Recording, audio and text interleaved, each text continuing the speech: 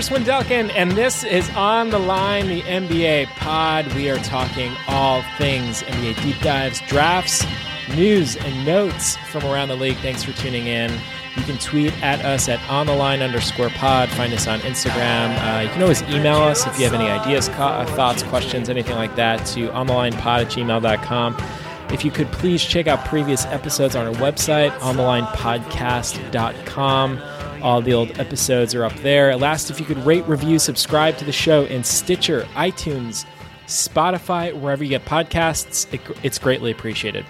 All right, guys, we got a fun one for you today. It's actually a pretty long, extensive pod here, so I'm going to break it up in two parts. Ben and I are drafting today our favorite NBA countries, meaning the countries that have produced the most influential NBA players, excluding the United States. We will get into it in greater detail once I get Ben on the phone. So here it is, part one, my conversation, the draft with the one, the only Ben Craw. All right. Ben Craw is on the line. His recorder is rolling. His microphone is up and ready to go. That's right, baby. We are fired up. We are ready to draft. Ben, this week we have a draft that is particularly near and dear to your heart. You want to offer us some insight here on how we wound up pulling the trigger on today's draft topic, which is non-U.S. player countries, like countries of origin, for NBA players. How did we wind up? How did we decide on this draft today? Well, before we get into that, Chris, I feel like I need to just officially welcome you and welcome myself to, and of course, welcome all of our listeners to what is really the true season for us here at On the Line. Right. You know, we sit through the regular season. It's a grind. It's a slog. We get through it. Yeah. Then we last through the entire playoffs, the NBA Finals. What a slog. We get through all of that with our diligent coverage. It requires a lot of effort and a lot of stamina, but we do it in order to reach what we like to call draft season, baby. That is. I mean, let's face it, man. Like, we have had many a conversation in the middle of the playoffs. Game 7, whatever. It's like, hey, man, this is great, but between the two of us, we just want to be drafting right now. Yeah, listen, we love buzzer beaters. Sure. We love a 7-game series. We love playoff drama. But what we really love is when that summertime rolls around and we can get back to our true passion. Summer for some people is beach season. Mm-hmm. Maybe it's a rosé season. Right. For us, it's draft season. It's draft season. So yeah, could not be more excited to kick this bad boy off. Thank you, man. I am so delighted to be back in draft season. Yeah, thank you for that welcome. It's a great feeling. All right. It's great to be here. Yeah. So, all right, baby, let's dive in. Let's jump into the deep end of the pool. So, how do we wind up here?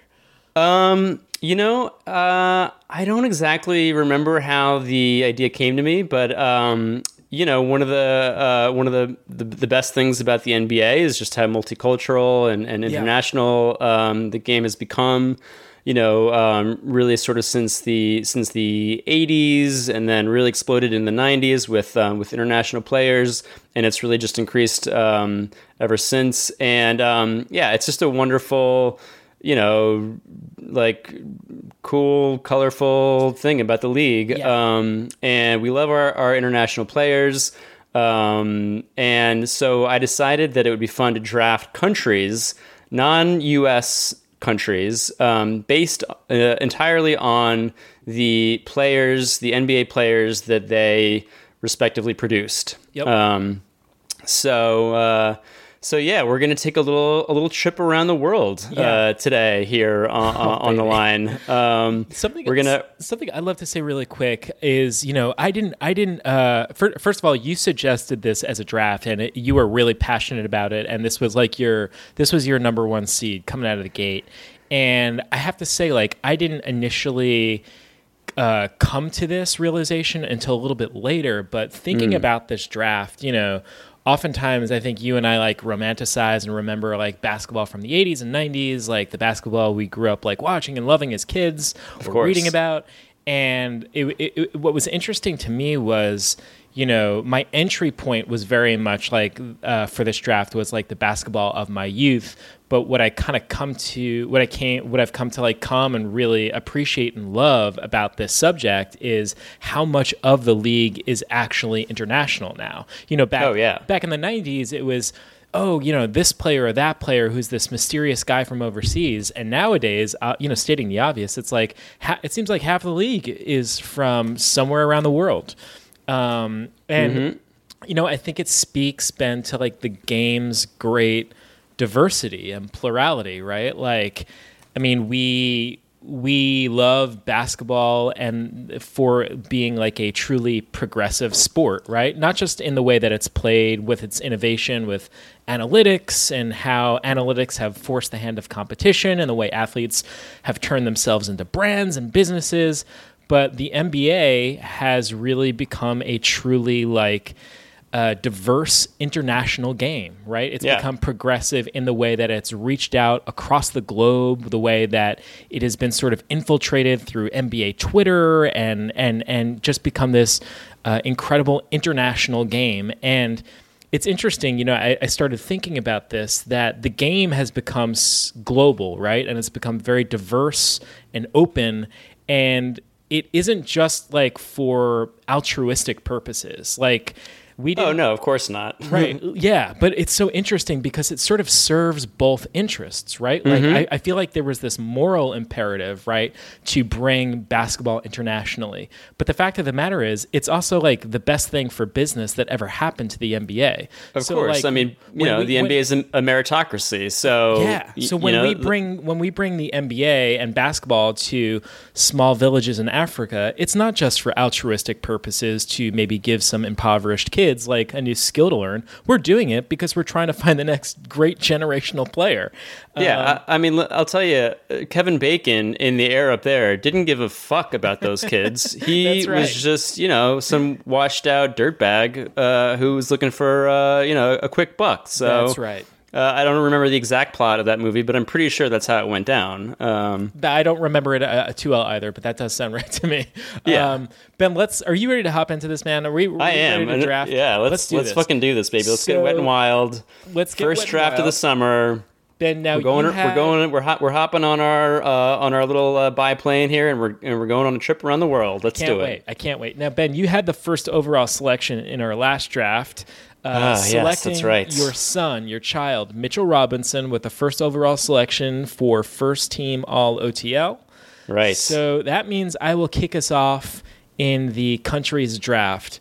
Wow. Okay. Ben, can I ask you? Did you have a clear number one going in? Did you discover a clear number one? How tough a decision was this selection for you? Give you a little insight into me and my process here. I will tell you that I have spent the last couple of hours with a agonizing stomachache because my leaderboard is very crowded. Yeah. It's very, very crowded. I will say as recently as 30 minutes ago, my third pick jumped up the board to first and then went down to second. Went down a last second move. Yeah, it's been exhausting. It's been an exhausting process. I will give you some insight into my process as I draft each one of my teams. But let's hop into it, man. With my first overall selection in the country's draft on the line here, I am very proud, Ben, to select Team Spain. Spain. That's really? Right. Yes. I did not expect Spain. Wow. So, Ben, when we talk You are going to have to explain this one to me. Yeah, when we talk about Team Spain, there are a couple of really exciting names that immediately come to mind. Sure. So we have the Gasol brothers, Pau and Mark. Obviously. I feel like they're your co-captains. Right. We have Ricky Rubio. We have Jose Calderon. We have Sergio Rodriguez. We have Juancho and Willie Hernan Gomez. It's also important, I think, to note that both Serge Ibaka and Nikola Mirotic have Spanish citizenship. They don't play. Right. They play internationally for Team Spain, but respectfully, they refer to Congo and Montenegro as their homes. Right. So right. I'm not claiming them, but I want that to color my decision. They're like, yeah, I would say they're kind of like on the bench maybe for Team Spain. You know, like as a last minute sub if they're needed. They're there in reserve. That's but they're not making the starting team. That's right. I feel like another guy who might qualify for that designation is, and I don't know if he popped up in your research, but one Wally Zerbiak. Oh, that's right, Wally Zerbiak was actually born in Spain to American parents. Yes, but yeah, does claim Spain as his birth country. So one thing, Ben, I'm curious to suss out with you over the course of the draft is something that I looked at was like, or tried to weigh in my analysis here is like, do I make a decision about a country's draft position based on a singular player versus the totality of... Really tough question. Yeah, versus the totality of a roster, right? Yes, and I was faced with that question in many cases. For me, here with Team Spain, it was a ensemble effort, right? I mean, among other things, which I'll get into here, but just some of these names, again, Pau Gasol, Jose Calderon, Marc Gasol, Serge Ibaka, again, who's from Congo, Ricky Rubio, Nikola Mirotic from Montenegro, Sergio Rodriguez, Rudy Fernandez, Alex Abrinas, Juancho Hernan Gomez, Willie Hernan Gomez. The list goes on and on. Raul Lopez. So that said, Ben, let's talk about the makeup and the identity of this Team Spain. You know, like many of their fellow European countrymen, the Spanish love passing the ball, right? And that was a big component for me when I started thinking about Team Spain. Right. What's the style of play that they represent? What's the product on the court? You know, I needed to fall in love with all my teams. I needed to fall in love. When I watch your team play, I need to feel the joy of basketball. And when I watch Team Spain play, these guys absolutely love passing the ball and playing with one another. It's a pure joy to watch these guys play. The Gasol brothers have long been considered two of the best passing big men in the game. And obviously we have guys like Calderon, Sergio Rodriguez. Both now NBA champions, of course. Right. International NBA passers. Now, Ben, let's talk about Ricky Rubio for a second. I mean, you might not know this, but Ricky Rubio is one of my favorite all-time players of the last 10 to 15 years. Really? From the time he was an international sensation, drafted overseas by the Timberwolves. Yeah, at age 14 or something like that? I think he was 17 or 18 at the time of the draft, but he started playing professionally in Spain at the age of 14. Yeah, so insane. Rubio deserves his own deep dive podcast, frankly, in my opinion, but I've always been sort of obsessed with this guy. For starters, he played possum with the NBA, right? So David Kahn and the T-Wolves drafted this kid, I think when he was 18, but he wouldn't commit to playing in the NBA for 2 years. So that to me is I mean, I'm fully in love right there. You know what I mean? He makes the Timberwolves go overseas. The teasing, the temptation is really you get hooked in and you can't get enough. No, I mean, he was this international man of mystery. The Timberwolves literally spent 2 years courting him, flying to Spain, meeting with him and his family. Little game of cat and mouse. Sign me up. On the court, man, he is, and you know, I am in love with mystery when it comes to the NBA. Nothing to me is more excited than an injured player, and or for that matter, an international player that we only have YouTube footage of. That to me is as titillating as it gets. Who could be potentially one of the greatest of all time if he ever 14. Actually comes over and plays in the league. 14 years old. Right. It's all just wild speculation. And if you told me right now, the Knicks could have a very good player in this upcoming draft, or they could draft a 14-year-old who in 6 years, the best 13-year-old in all of Europe. I want the 13-year-old. I want the 13-year-old, and I will immediately start watching YouTube footage of him in middle school. That's that's me in a nutshell.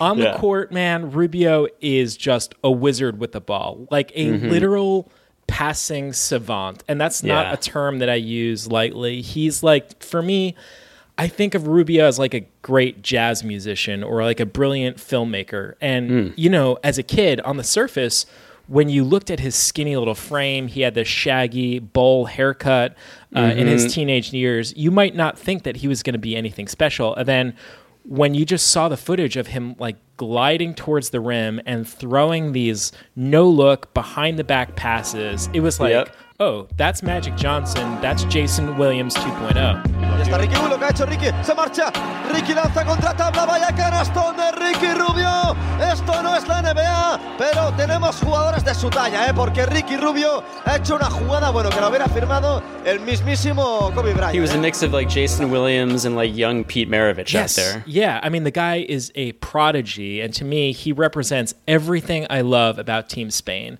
He's, like I said, he's probably my favorite modern international player, especially the way he's evolved in recent years into a tattooed like hipster guy. Obviously the man bun is a huge appeal to not hurting him at all in this draft. Yeah, man. And then Ben, when we talk about Team Spain, something I also can't let go of is the jersey. I mean, let's talk about that classic imperial red jersey. Oh, interesting. See, this is actually a factor that I did not consider for any of my teams. I know. But that's what I'm saying about love, man. Like, I need to fall in love across the board. So, like, I understand there might be another roster with more talent. There might be a great all-time player on another roster. For me, you were just dying to get into Spain. It's the totality of Spain, right? Yeah, dive in. Give me that classic imperial red jersey with like the matching color of the national flag with that España emblazoned across the chest. I mean, it really does evoke like royalty and an old like a history and like just like an otherworldliness almost. One last point, and I'm sure this is true of many European teams who are maybe like less restrictive of or limited in their ideas about professional athletes and age. But what's fun to me about Team Spain is they seem to run the gamut of both like extremely young kids, like literal middle schoolers, and old dudes. Like Ricky Rubio became the youngest player ever to play in the Spanish ACB League in October 15th of 2005. He was 14 years old. And then in June of 2009, when he was drafted with the 5th pick by the T-Wolves, he became the first player born in the 1990s to ever be drafted in the NBA. So I love Spain in that they will reach down and grab these like 14-year-old kids, but then they also have like a bunch of gray beards. You know what I mean? And it seems like anything in between, like there's nothing in between. It's super young or super old. It creates like a very fun, quirky, interesting product. I love Team Spain. It's my great privilege and honor to select them with the first overall selection in our World Country Draft. Wow.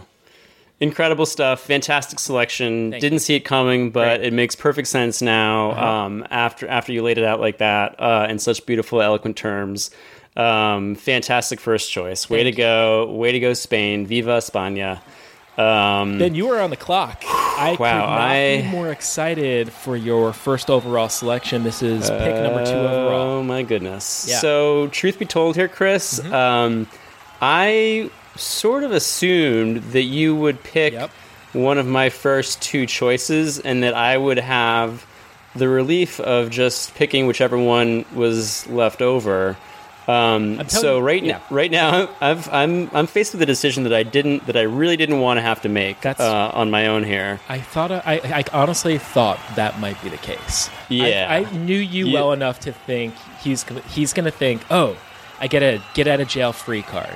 Yeah. No, I just punted the ball back to you. You didn't give that to me. No. Shit. So, boy. All right. I'm gonna have to throw a coin in the air here and see what happens. But I think I know in my heart. Boy, this is not easy. But I think I'm gonna go with as my first selection, second overall in our non-American countries draft. I am going to go with the little country of Lithuania. Yep, that's what I had you down for. Yep. Lithuania. It was, yeah, wow. I went back and forth for a long time, but Lithuania has a pretty unstoppable resume here. Let me just run down some of the names. My captain for Team Lithuania. And now, as we go through this draft, Chris, I don't want to get too deep in the weeds with, history lessons here. No, let's but do just it. as a quick recap to bone up, some of our listeners who might not be, who might not remember some of the details here. Lithuania is an Eastern European nation. It was part of the Soviet Union following World War II. And then on March 11th of 1990, a year before the formal dissolution of the Soviet Union, Lithuania became the first Baltic state to declare itself independent, resulting in the restoration of an independent state of Lithuania. That was in 1990. So from the conclusion of World War II in 1945 until 1990, it was not, in fact, an independent country. It was a part of the USSR. Right. So, yeah, I mean, one of the rules that I tried to abide by in doing my research here was that we're going with modern countries. Yes. Obviously, if we select obsolete countries of the past. Certain ones like the Soviet Union and in particular Yugoslavia. My God, what a powerhouse that nation was before its dissolution. Incredible. But we can get into that later. But yeah, so Lithuania, one of the, I believe, 15 nations that made up current modern nations that made up the Soviet Union. So let's run down the list here. As captain of Team Lithuania, we have OTL favorite, of course, Arvydas Sabonis. Born in 1964, when Lithuania was still part of the Soviet Union. Arvydas deserves his own episode, perhaps multi-part episode, which we absolutely will do at some point in the future. I just on green-lighted it right now on the air. Oh, yeah. It's been green-lighted for a while now. That's right. We just need to find the time.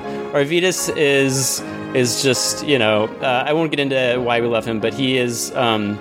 He's one of our favorites. He's an incredible, what if story. Yeah. Finally did come over to the NBA. Well past his prime.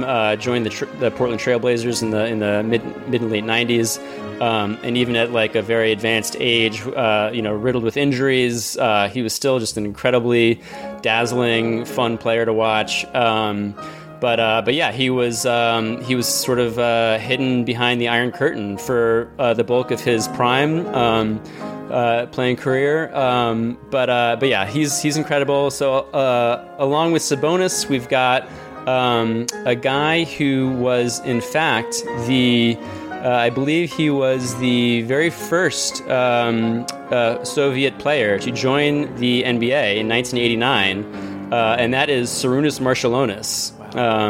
Who, again, one of the earliest kind of Euro players in the NBA,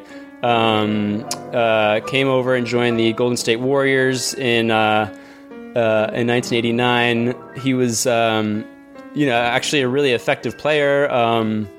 Averaged 17 points a game one season, 18 points another season off the bench for the Run TMC Warriors in like 1990. Marciulionis digging. Oh, behind the back, what a move! Well, that gets them off their feet. That was an amazing move by Marciulionis. He steals the ball from Battle. Warriors have the numbers. Emmy up the line and in. Back the other way to Marciulionis, a 3-on-2. The ball fake Marciulionis. He was unfortunately had his career shortened by an ACL injury just prior to the 93-94 season. So he didn't really do much after that. Finished up his career with a couple seasons with Seattle, Sacramento, and Denver. But man, when he was younger on those Warriors teams, he was awesome. Kind of I don't even want to compare him to like other European players because that's kind of like lazy and and whatever, like stupid. But yeah, had that kind of prototypical like Euro game of like outside shooting, but still like really tough. Like got to the basket. He shot something like he was primarily an outside shooter, but he still shot like over 50% from the field. I think multiple seasons with the Warriors. Just like a real like gunner, really aggressive. He was runner-up for Sixth Man of the Year award in 1992 with the Warriors. And yeah, again, really just kind of blazed a trail for other European players that came after him. So love Marciulionis.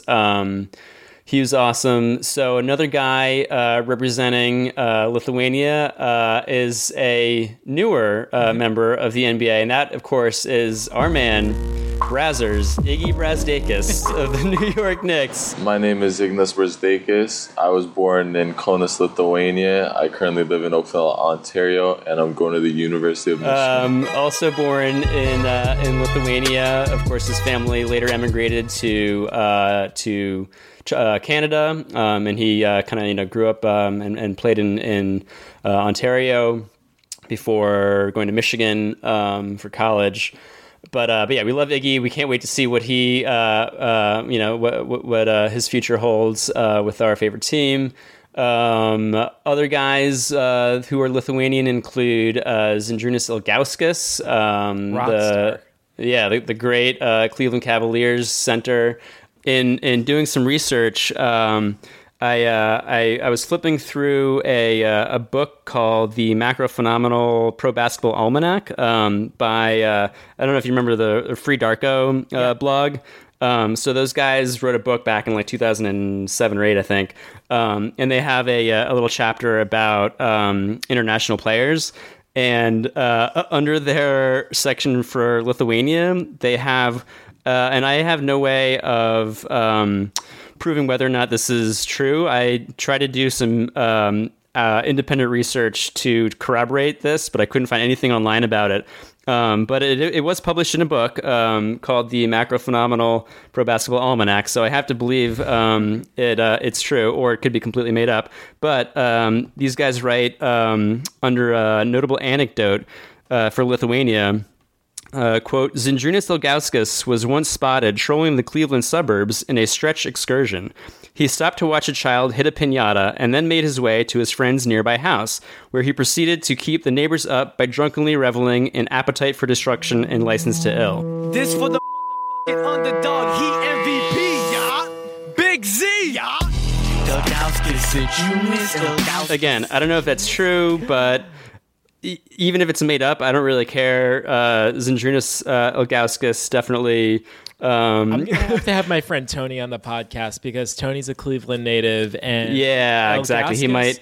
Dude, Ilgauskas. He's told me some crazy Ilgauskas stories. Really? Okay, yeah. So then that leads me to believe that that might be true. 1,000% need to get Tony on the podcast and talk about like the LeBron Ilgauskas era Cavs, because he has told me some crazy stuff about that guy, and I'll just save it for the pod. But yeah, I believe it. Fantastic. All right. Another interesting little bit of trivia is that Marciulionis, Sabonis, Ilgauskas, and Iggy Brazdeikis were all born in the same town of Kaunas in Lithuania. Oh, no way. For some reason, that one town produces all of the basketball talent for the entire country. One more name to throw out at you is another favorite of mine, Jonas Valanciunas. Of course. That dude's a beast. Obviously was on the Raptors until this past season when he was traded to the Memphis Grizzlies, where hopefully he'll have a starting role this upcoming season. Can't wait to see that guy unleashed as a starter. He's just got again, I don't really know the style of. I mean, if we're talking about the style of play for Lithuania versus Spain, for example, these are primarily big men, but they're all these are big boys. I mean, Marciulionis was a wing guy, but I think he was like 6'7", 6'6", 6'7". By and large, these are big boys, but they're all very, very skilled big boys. I mean, Sabonis is one of the greatest passing big men in basketball history. His son, Arvydas Sabonis' son, of course, is in the NBA. That's right, Domantas. He was born in the United States, but I think it's at least fair. Yeah, to he counts. He's in the Lithuania conversation. Sure. I would call him Lithuanian by ethnicity, nationality. Yeah, I think I don't know. I'm not sure. I think he also played some in Spain, perhaps. Yeah, but to your point, these are big, strong, powerful men, but many whom are light on their feet with an incredible feathery touch around the rim, incredible finesse and passing skill. I mean, I love good outside shooters. I mean, as we've already seen from Brazdeikis, that dude, he's a gunner, and he's knocking down threes no problem. From distance. Bill Walton once referred to Arvydas Sabonis as 7'3" Larry Bird, and he basically said he could do it all. He could pass, he could shoot from long range, he could play inside, he can bang, he can rebound, he can do it all. And I think he is the godfather. He is, like you said, the captain of Team Lithuania. Oh yeah, and man, just a stellar pick. Do you have anything else you want to say here about Lithuania? Anything in closing here? I think I pretty much hit on all the important stuff. Obviously, we got to follow up with Tony to see if we can corroborate that Ilgauskas story. But yeah, that is my first pick. Very, very happy to go with Lithuania. Obsessed with it, man. I mean, I kind of, like I said, I knew that's where you would probably lean, and I literally penciled you down at number 2 for Lithuania. But man, when I think about Sabonis, it really comes down to Sabonis. Yeah. But Marciulionis is another guy, man. Yep. Go and watch some of his old highlights with the Run TMC Warriors. He was like a firecracker off the bench. He was awesome. Of course. Yeah. Looking at the Sabonis highlights recently, it was I never wanted a hook shot for myself so badly after seeing this guy do it. And I mean, he could do everything. He can curl up and under the rim from one side to the other. He with the wrap behind the back passes, the icy demeanor, shooting 3-pointers, the monstrous 2-hand slams, the no look behind the back passes, humiliating his opponents, shattering backboards in the USSR. Absolutely gigantic head. Yes. Love the size of that guy's Monstrous. Head. And what about the knee pads, man? And he has those duct tape rubber knee pads. Knee pads, wristbands. Yeah, he had it all going on. Wow, just a stellar pick, man. I mean, like I said, my leaderboard was just stacked. I mean, there was a moment where Lithuania was my number 1 overall choice. So I'm glad you took him off the board for me. Yeah, happy to do it. With my 3rd overall selection, this is my 2nd choice. We're now in round 2. Pick number 3 overall, Team CW. Maybe again with something of an outlier pick. Oh boy! Oh no! Is very proud to select Team Croatia. Another country here. They were on my list. The Socialist Federal Republic of Yugoslavia. Been, not unlike some other countries that we will discuss. We mentioned Team Spain. The strength of Croatia, for me, really lies in their numbers. Much like their socialist history, they are a collective where all work together for the good of the one. That's right. So let's talk about some of their roster depth. We'll mention Toni Kukoc. We have Bojan Bogdanovic, newly acquired by the Utah Jazz from the Pacers, Mario Hezonja, Dino Raja, Dragan Bender, Dario Saric, Ivica Zubac, Ante Zizic, and of course, the legend, Drazen Petrovic. Among many, many others. I'll try to keep it short here. We can go on and on about everyone that was on that international roster of theirs, but let me get to Petrovic in a sec. The Croatian national basketball team won a silver medal at the 92 Olympic basketball tournament. They won a bronze medal at the 94 FIBA World Cup Championship and bronze medals at the Eurobasket in 93 and 95. Croatians Dino Raja and Toni Kukoc were among the first foreign-born players to really succeed and plant their flag in the NBA, showing folks in the United States that foreigners could, really play at the professional level. Now, let's talk about Drazen Petrovic. This is a guy who died in a car accident tragically in 1993. Yep. Ben, he is considered one of the biggest reasons for the mass influx of European talent in today's NBA. I mean, that's not an overstatement. The dude was a fucking superstar. Petrovic was posthumously put into the Naismith Basketball Hall of Fame in 2013 during the FIBA Eurobasket. He was voted as best European basketball player ever in history. He represented Yugoslavia's national team and later Croatia's national team. He earned 4 Euroscars, was named Mr. Europa twice. I could go on and on. He in 1985, he received the Golden Badge Award for the best athlete in Yugoslavia, and then seeking kind of a bigger stage for himself, he came over to the NBA to play with the Trailblazers and the Nets. Ben, they called this guy the Mozart of the hardwood.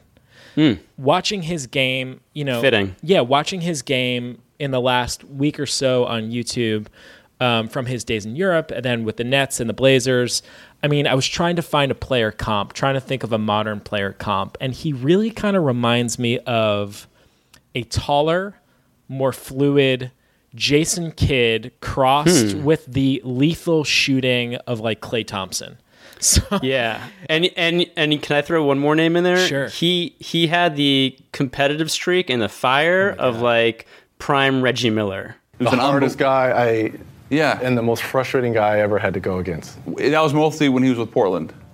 No, when he was with New Jersey. Sure. Yeah, that's when he really made his claim to fame. Post-Blazers. Yeah. He got traded from Portland and went to New Jersey and became an all-star and the best shooter I've ever played against. Yeah, I would encourage everybody to go watch Drazen play. I've never seen anything like it. Yeah. Can you go into more detail about him? Because he really was great. He died way too young. Sure. And people today the average casual fan may not know who he was. How was he different than some of the guys, the great shooters that you played against? People talk about Steph's release being so quick. Yeah. Well, Petrovic had the quickest release I've ever seen. And what made him so unique is I prided myself on working off screens and working off the big men coming off. Yeah. He was just as good. And we talk about footwork. Yeah. Arguably one of the best guys with that footwork at the shooting guard position. He was a maniac. Yes. Like he was like just one of those guys that, because I think he was such a rarity back in those days, he came in with like this like chip on his shoulder, and he was like, I'm going to come in and I'm going to dominate this league of American men, and I'm not going to be scared of anyone. He famously like trash talked with Michael Jordan when the Nets played the Bulls in the early 90s. He was in a backup role in the Blazers, and was just like dissatisfied and just felt that he deserved more playing time. He finally got it when he got traded to the Nets, and he was just like ferocious and like never backed down. Wasn't scared of anyone he played. Was a kind of a showboat, a trash talker. Like he was just like awesome. Frankly, it's kind of funny to think about it now. We just spent a season with this guy in the Knicks, but like Mario Hezonja, that's like also Croatian. That's the Mario Hezonja playbook. Yeah, except that's like literally he was not the player that Petrovic was. But, I was just gonna say Hezonja has the same same draft cockiness, but with Petrovic it was like actually warranted. He backed it up with his game. Yeah, this guy was a visionary passer with precision. In terms of his shooting, he was an all-time great sniper. We're talking like between the legs, whipping passes behind his back in transition. I'm talking half-court alley-oops. Just like throwing half-court alley-oops. And his head fakes, man. Like, this is a guy that would pump fake you, do up and unders. He was draining 3 balls, making you look silly in the mid-range, draining buckets in your eye. If you don't believe me, go to YouTube, March 2nd, 1993. The Nets are playing the Bulls, and you'll see Jordan. He pump fakes Jordan so hard, he comes out of his shoes. The highlights are all there. Let me throw a couple numbers at you, Chris. 91-92 season, he plays and starts in all 82 games for the New Jersey Nets.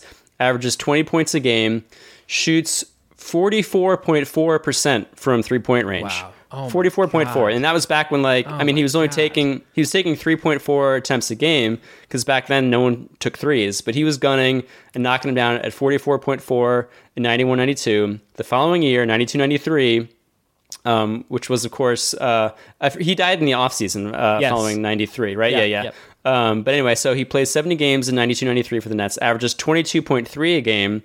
That season, he shot 44.9% from 3-point range. Incredible. I mean, so back-to-back seasons shooting 44%, over 44% from three. Incredible. That's insane. Yeah, insane. Ben, I mean, this is a guy who routinely put the likes of like Hakeem Olajuwon and Larry Bird on skates. I mean, faking them out, again, up and under, then up again, then draining the jumper in their eye. In 1992, in one game, I watched a highlight, he put 39 points on the Celtics, shooting 17 for 26. I mean, the guy is literally robotic. He was a scoring machine. He would have absolutely dominated in today's NBA. Again, like you pointed out, like, this was an era in the NBA when you didn't score 100 points. Like, teams weren't scoring 100 points.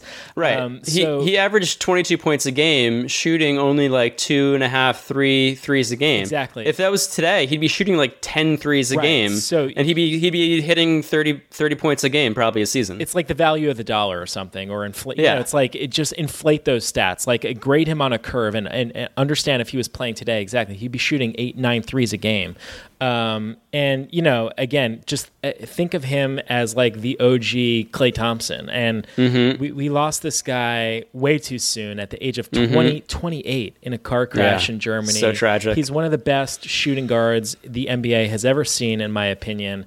And like I was saying to you about my strategy and my methodology with the draft, it's like, sometimes for me, as I was evaluating these countries, there was like a North Star. And for me, Petrovic was my North Star with Team Croatia. And then the ensemble, whether it was Saric, Kukoc, Bogdanovic, all these guys were part of the Petrovic family tree. Yeah. But it begins and ends with Drazen Petrovic as I draft Team Croatia with my the third overall selection in our country's draft. Ben, you are on the clock with the fourth overall pick. Fantastic pick. Can't say I'm a little disappointed not to have been able to snag Petrovic from you, but yeah, great pick. Can't argue with it. All right, so now, all right, so now this is a little easier for me because, as a matter of fact, you did not select either of my top two choices. Great. So now I have the chance to go with my consensus other top two pick, and that is the Republic of Serbia.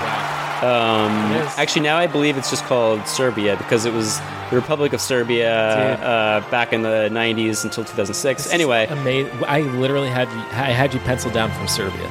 Yeah, of course it's Serbia because much like Drazen was the heart and soul leader of your Croatian team, I have my captain, my mascot, my spirit animal, Nikola Jokic, born in 1995 when Serbia was still part of Yugoslavia, or I guess it was then the Republic of Serbia, but it was a constituent state of Yugoslavia. Anyway, then there was like a union with Serbia and Montenegro until Montenegro's secession from that, and Serbia became fully independent sovereign state in 2006. Anyway, Jokic was born in Serbia. There's no need to get into why we love him. I've done it countless times in the past. He is an all-OTL first-teamer.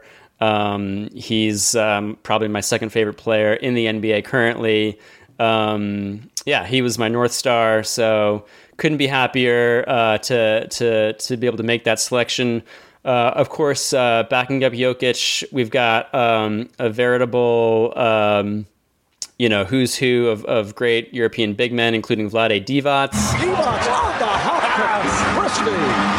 Oh, my. That's fun basketball to watch. Born in 1968, again, while it was Serbia was sort of under the name of Yugoslavia. Another great Serbian player, current player, is Bogdanovic, who was born in 92. And yeah, we love Bogdan, Sacramento King player. He's awesome. Of course, we have to mention Boban, born in 1988 when Serbia was part of Yugoslavia. But he's an all-time fave of ours for obvious reasons. And then a couple more names to throw at you. Darko Milicic, of course, the inspiration of Free Darko, second overall selection in the 2003 NBA draft, just after LeBron James, but prior to Dwayne Wade and Carmelo Anthony. And then I know another favorite of yours, Chris, is Milos Teodosic. Yeah. Born in 1987. So yeah, we've got quite a squad here. Team Serbia is loaded, man. There's no way about a deep team. You've also got guys like Bjelica, Nenad Kristic. It goes deep. In my notes, I have Serbia down as maybe the greatest all-time. They have some of the greatest all-time itches. We're talking about Stojakovic. We're talking about Radmanovic. We're talking about Pavlovic. We're talking about Jokic. We're talking about Marjanovic, Bogdanovic, Teodosic. A lot of itching happening here with these last names. Although, wait, if I'm not mistaken, Peja Stojakovic was Croatian, wasn't he? I think he was born in Croatia, but maybe represented Serbia nationally. I think that's it. Yeah, in international play. That's right. So I'll take some Peja, as a reserve for sure. No problems there. Love Peja. I mean, Serbia is just a powerhouse. I don't know what it is over there, but yeah, they know how to produce their players, man. I mean, really, it begins and ends with Jokic. But we got to give a shout out here to Vlade, because again, much like Petrovic and Marciulionis, he was one of the earliest European players that I remember ever watching as a kid. Of course, as a center for the Lakers. I think his rookie year was that last finals team that the Lakers, when they played the Bulls in '91, which they lost, but I think that was Vlade's first year in the league. And then, of course, he went on to have that great kind of second run with the Sacramento Kings of the early 2000s. Yeah.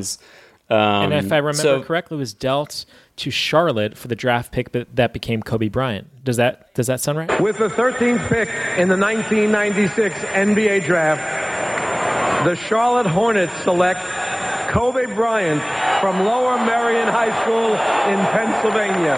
Of course. Yep, that's absolutely right. Dealt on draft day to Charlotte.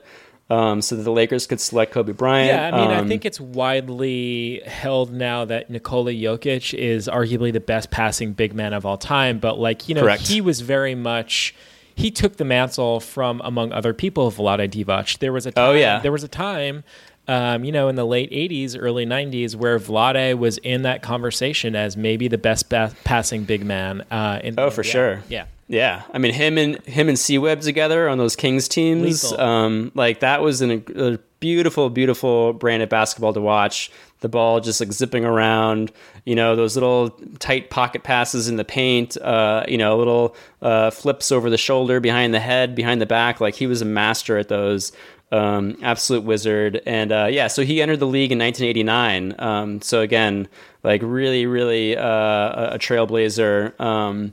Coming in at age 21 with the Lakers, also a very durable guy. I'm looking at his stats here, and he played all 82 games his first 2 years, and then with the Kings, he played 82, 81, 80, 80, 81 in consecutive seasons. Just an Iron Man. And of course now he's a famed front office executive. That's with right. With said Kings. Yeah, man. So. Something we're also seeing, a trend that I noticed in my research here, and it certainly is true for Team Serbia, is the passing, the element of the passing. And I think it's something that runs throughout Europe. And I can't help but feel